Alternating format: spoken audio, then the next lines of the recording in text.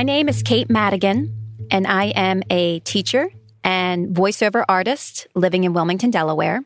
I am constantly inspired by the students who surround me, their grit, their passion, their determination to just keep going in spite of unimaginable obstacles at times. And this pandemic has only layered on those obstacles. So this poem that I've written is dedicated to one young lady in particular, but it represents so many young people today and all they are trying to manage in the face of this pandemic.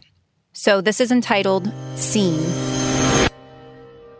I pull up the drive, gravel popping under my tires, car slowly dipping and dancing over potholes. Before I'm even out the door, she comes bouncing down the worn wooden steps, a smile on her face, warmth in her eyes. Arms cradling a frozen ham, she says, "My family can't thank you enough." A thin layer of guilt and regret revealing the faintest crack in her cheery mask. She doesn't see it, doesn't see that this exchange is not a one-way street, that her stitch in this American tapestry is just as bright and necessary as any other holding the fabric of our society together. I wish my eyes could be a mirror for her. A child of 16 who feels she is unseen because of papers that don't exist. No stimulus check coming to ease the burden or unemployment number to call when a bit of ink on a white sheet of paper is missing from your hands. But she is seen, and she inspires. Text messages sent like love letters to a grandmother a country away. Have you eaten? Are you resting well?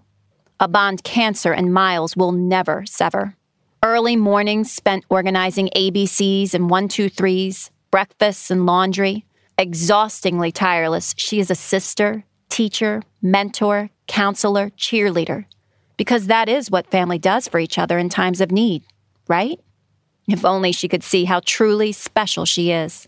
Settling down to do her own schoolwork only after her family has gone to bed. AP courses, fears for the future, missing school, missing friends, missing her support system, fears her missing paperwork will cause her to miss out on her dreams. And yet, she stands before me smiling, hopeful, thankful, a beautifully woven thread in the American dream.